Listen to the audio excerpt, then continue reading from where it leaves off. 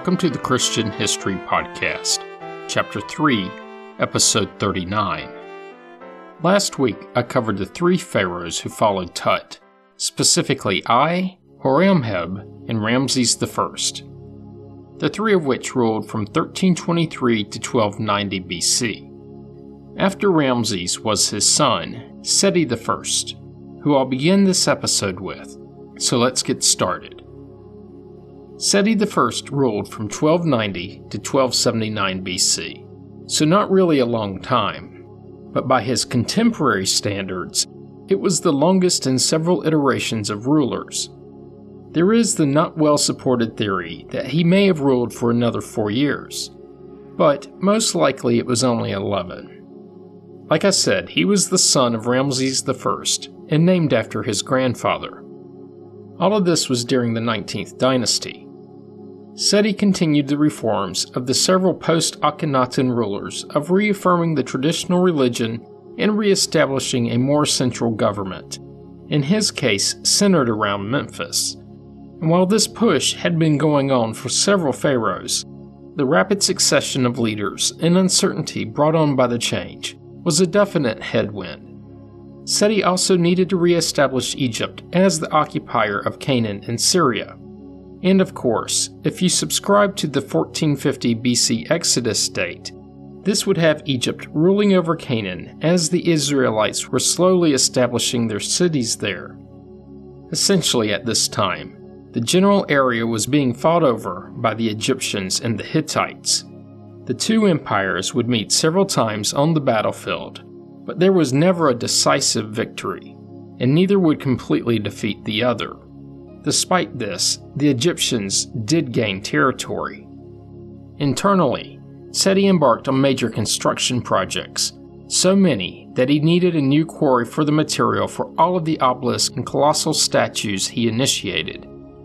And in his case, the word initiated is rather appropriate. Due to his short reign, most would be completed by his son, and these were mostly the typical monuments, noting his accomplishments. In Seti's case, the accomplishments includes battles in Western Asia, Libya, and Nubia, and some of these started early. In his first year, he led his armies along what was known as the Horus Military Road.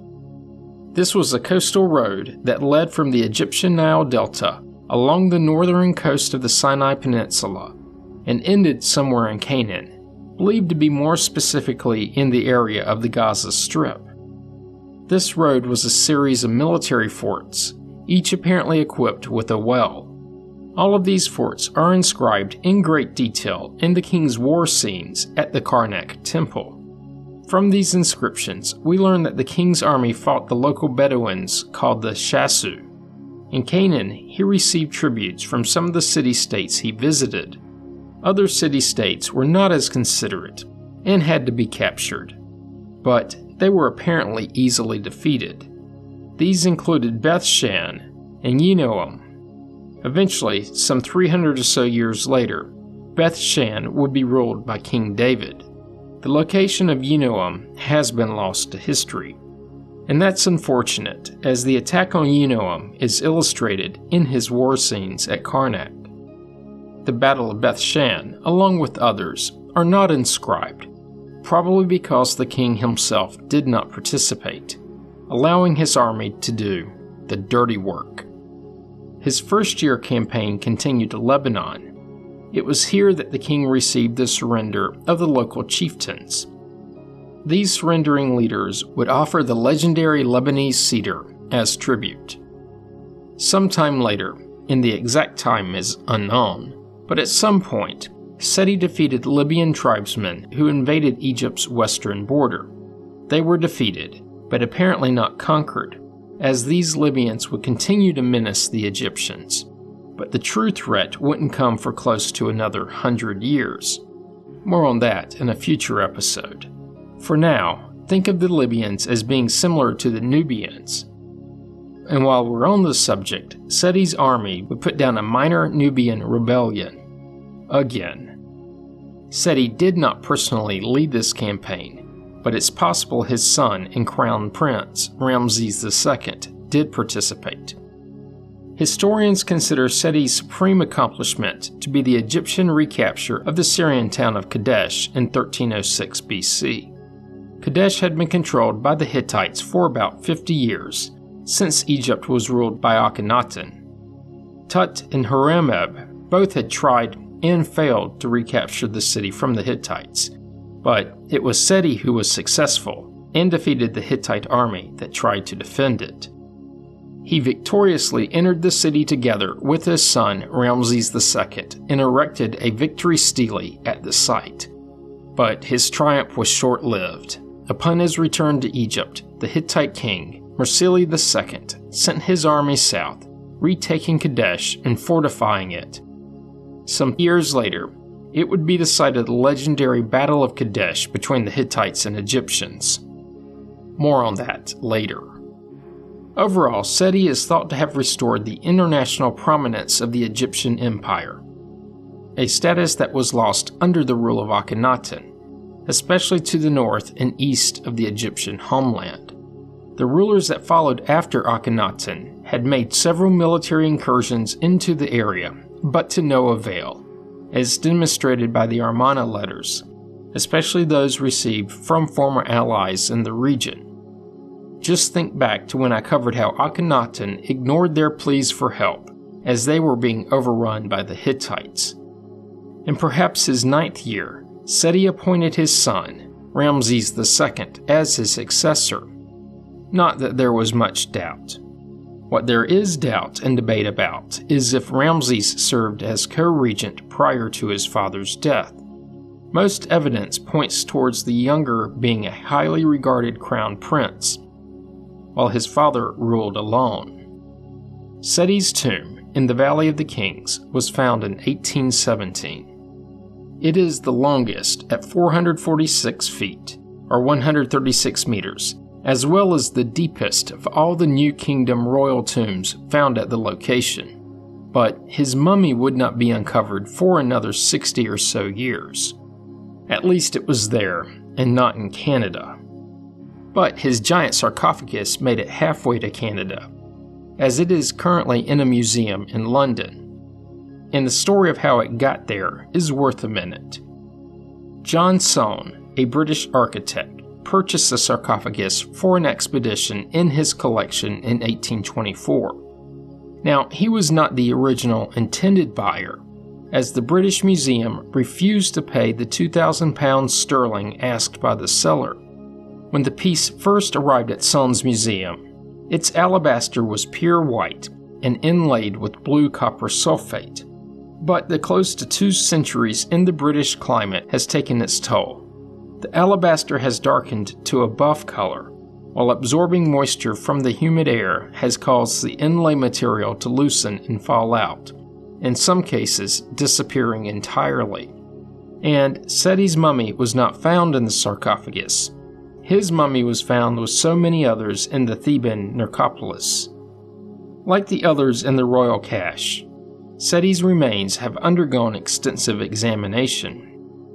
He was about 5 feet 7 inches, or 170 centimeters tall. He was likely less than 40 years old when he died, and may have died suddenly. The cause of his relatively early death is uncertain.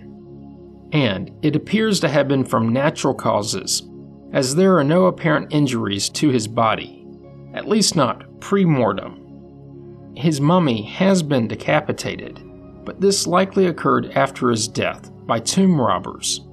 The Amun priest, when the mummy was moved from its original tomb to Thebes, carefully reattached his head to his body using linen cloths.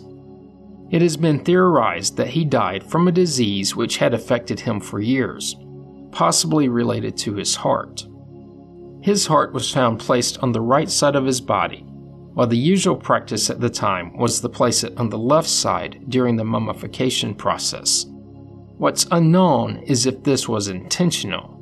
It could have been an oversight, or maybe an attempt to have the organ work better in the afterlife. I'm going with the mistake option, as I've seen nothing that indicates that the Egyptians could have known of any heart condition that would lead to death. I couldn't cover Seti without at least mentioning his depiction in the classic movie, The Ten Commandments. In this flick, and true to at least a portion of history, Seti was shown to be the father of Ramesses, and therefore the uncle of the adopted Moses. Seti's sister, Bethia, was shown as Moses' mother. The script has Seti banishing Moses from the land after Moses causes dishonor to the royal family. A different and later movie, well, really a short series known as The Mummy, has Seti as a pharaoh who is murdered by his high priest, Imhotep. He is mentioned as the richest of all pharaohs. Of course, neither of these are historically accurate. Finally, in the 1998 animated film, The Prince of Egypt, Seti is portrayed as Moses' adoptive father. He is also the pharaoh who orders the massacre of the Hebrew boys, as seen in the second chapter of the book of Exodus. And all of this gets me to Ramses II. And before starting, a little time check. According to the second most accepted date for the Exodus, the Israelites' escape occurred during this Ramses' reign. Like I covered before, the most accepted date for the Exodus is 1446 BC, so roughly 200 years before Ramses. And if the Exodus occurred at this earlier date, then the 40 years of wandering would have led to settlement in the Levant, an area that was roughly under the control of the Egyptians during Ramses II's reign. So either way, this Ramses had an impact on the people found in the Old Testament. And with that, let's get started on Ramses. Ramses II ruled from 1279 to 1213 BC, so 66 years, which makes him the longest reigning pharaoh, at least among those whose reign lengths we actually know. Of course, there is Pepi II, and some sources list him as having reigned 94 years, but that length is highly debated. So let's just say that Ramses was the longest reigning, with an asterisk. And given his long reign, you would suspect he took the throne as a child, but in this case, you'd be mistaken, as he ascended when he was about 24 years old, so he ruled and lived until he was somewhere around 90 years old. He had been preparing for this ruling role for some time, as he was appointed crown prince by his father, Seti I, when Ramses was only about 14 years old. He is often regarded as the greatest, most celebrated, and most powerful pharaoh of the New Kingdom, hence the nickname Ramses the Great. His successors and later Egyptians would also call him the Great Ancestor. After having participated in his father's military campaigns to Canaan, Ramses would lead several military expeditions into the region while he was the ruler, all hoping to reassert Egyptian control, then dominance over the region. Essentially, he went after the Hittites. Stick a pin in the Syrian campaigns. I'll circle back to them in a minute. He didn't stop in their northeast territory. He also ventured south to Nubia, quelling several Nubian rebellions. Again. Becoming a great pharaoh did not entail just military success, though. There also needed to be internal progress. Early in his reign, he focused these efforts on the construction of cities, temples, and monuments. He would establish the city of Pi Ramses in the Nile Delta, this city becoming his new capital along with a military center. Keep in mind, though, that this was not a brand spanking new city. It was a summer retreat for his father, Seti, and may have been founded by his grandfather, Ramses I, before he was even pharaoh, while he served under Horemheb. Ramses II would use it as a base of operations for his military campaigns to the Levant and Syria. During his reign, he grew the military to over 100,000 warriors, a number that would be impressive today. At that time, it was outright scary. And a force of this size needed to be equipped. So, in the burgeoning city, he would build weapons factories, at least the second millennia BC version of a factory, Legend has it that the city of Ramesses could produce 1,000 weapons, such as spears and swords, in a week, 700 shields in the same time period, along with 125 chariots. And with soldiers and weapons came the Egyptian ability to defend its borders, then expand the empire. During his second year of rule, Ramesses defeated the Shurden sea pirates. These seafaring warriors were possibly Akkadian, but they may also have been the forerunners of the looming sea peoples. Either way, at the time, wreaking havoc, as pirates often do. In their case, their havoc was focused on routes along Egypt's Mediterranean coast. The typical tactic was to attack vessels plying the sea on merchant voyages to Egypt. The Shurden people probably came from the coast of what is today Turkey, or maybe southwest Anatolia, or perhaps, less likely, from the island of Sardinia, which is off the west coast of what is today Italy. Ramses' successful tactic was to position troops and ships at strategic points along the coast and lay in wait, setting a trap. His force would patiently allow the pirates to attack their prey.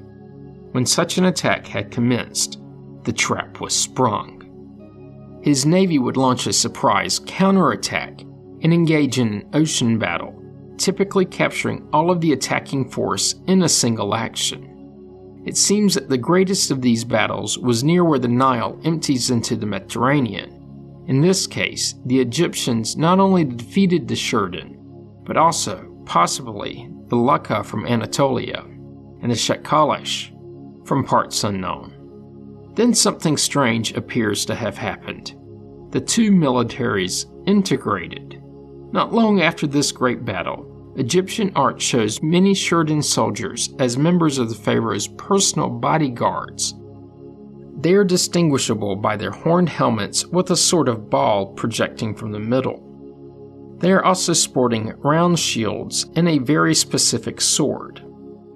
And these seafaring warriors, wherever they hail from, would stick around for a while, as they are also present in depictions from the Battle of Kadesh, which was his next stop. In what was probably his fourth year, Ramses sent an expedition to Canaan in Syria, and this expedition proved fruitful. As he defeated the Canaanite cities, he would typically plunder their rulers and people for anything of value. But that's not all he did. He also captured their princes and sent them back to Egypt as prisoners, hearkening back to the same tactic used by his predecessor, Thutmose III, who ruled about 200 years earlier. Like Thutmose, Ramses knew that by holding the children of the Canaanite leaders as personal prisoners, the subject kings would remain loyal and pay their required tributes. These tributes were usually an annual payment, but could be more frequent. In his fifth year, he would again lead an expedition to Syria, this time engaging the Hittites in the now legendary Battle of Kadesh. The pharaoh wanted a victory against the Hittites for several reasons. First, he needed a buffer between his enemies and the Egyptian territory in Canaan. Next, the Hittites, while they had recently waned in power, were showing signs of an impending resurgence. Also, his ego needed to know that he was at least as powerful as his father Seti, who a decade or so before had defeated the Hittites at Kadesh, with Ramses there witnessing the victory. Of course, for dear dead dad, the victory was short-lived, with the city reverting back to his enemies almost immediately after his departure for Egypt, which brings up probably the greatest reason for a desired victory at that specific city: revenge, coupled with redemption. In the battle, Ramses' forces fell for a surprise Hittite ambush, where they were surprisingly outnumbered, but the Egyptians managed to counterattack and then soundly defeated the Hittites, to the point that the Hittites abandoned their chariots and swam the Orontes River to reach safety within the city walls. Typically, with the enemy contained within a walled city, you would expect a siege. But in this case, Ramesses knew he did not have the supplies to sustain an extended siege, so he returned to Egypt, and that was the Battle of Kadesh. At that time, Egypt controlled Canaan, and the Hittites held power over Syria. The native Canaanite leaders grew weary of the Egyptians, and with the encouragement of the Hittites, they began localized revolts against Ramesses and the Egyptians. So, in his 7th year, Ramesses would return to the region to battle the local leaders and, by extension, the Hittites. This time, he divided his army into 2 forces, one led by his son, Amun-Herkeish. This regiment pursued the Shasu tribes across the Negev to as far as the Dead Sea. In the process, he captured Edom Seir and Moab. The other force, led by Ramesses himself, attacked Jerusalem and Jericho. He would then arrive at Moab, where he met up with his son. The reunited army then marched to Heshbon, Damascus, and Kumidi. They would eventually capture the territory near Damascus. The entire campaign re-established Egypt's control of the region. Ramesses had similar success in the years that followed, continuing to expand his control over Canaan and Syria, to the point that the territory grew to a size that rivaled that of Thutmose III. During this time, Ramesses, and therefore Egypt, benefited from internal Hittite strife. The Hittites deposed a leader whose name I was tempted to spare you, but it's really fun to pronounce. A rarity for this native English speaker, especially when covering ancient history. Anyway, his name was Mursili III. Some sources list him as a king, but given the complete story, it seems he was more of a prince, or some other high-ranking royal. After being driven from power, he fled to Egypt, the enemy of his homeland. Apparently, Mursili was plotting to overthrow his uncle, who was the king. This king, Hattusili III, when he learned of his nephew's location, demanded Ramesses extradite him back to Hatti. Ramesses pleaded ignorance of the nephew's location, and the incident spiraled towards war. But they did not end up fighting. Instead, Ramesses and the Hittite leader would sign a peace agreement in 1258 BC, ending the hostilities between the two empires. The accord is thought of as the earliest known peace treaty in world history. There's no mention of what happened to the nephew, though. As for the treaty, it, along with other documents, laid out the boundaries between the two countries. Several Phoenician coastal towns remained under Egyptian control. Also, the port of Sumer, which is north of Byblos, is mentioned as the northernmost town controlled by Egypt. And with the inking of signatures on the treaty, there were no further Egyptian military campaigns in the Levant. In fact, when the king of Mira in Anatolia attempted to involve Ramesses in hostilities against the Hittites, Ramesses responded with support of the Hittites. The Hittites would extend similar courtesies towards the Egyptians in their conflicts with various other regional kingdoms. During his reign, Ramesses would maintain fortifications along the Egyptian Mediterranean coast as far west as about Zewet el Rakum. Today, this location is in Egypt, about 80 miles or 130 kilometers east of the border with Libya. And in his time, Ramesses would constantly battle the Libyans and their various invasion or maybe just marauding parties. Either way, similar to the Nubians, they would always fall to the Egyptians, again and again. And that's about as much of a summary of his military and international diplomatic history as is necessary to understand the context of the Egyptians found in the beginning of the Old Testament. There's still much more to cover with Ramesses, especially what was going on within the boundaries of the Egyptian Empire, but that will have to wait until next week. Be sure to join me then. You don't want to miss it. Comments and questions can be sent to comments@christianhistorypodcast.com. As always, you can find information about the podcast on the internet at christianhistorypodcast.com. This week, please go to iTunes or wherever you receive the podcast from and leave a positive review. For those of you that have, you are helping others to find the podcast. You can find the Facebook page by searching the phrase Christian History Podcast as 3 separate words. Once there, be sure to like the page so that it's easier to find later. And if you're enjoying the podcast, do subscribe so you get the episodes as soon as they are released and you don't miss out. Thanks for listening, and have a great week.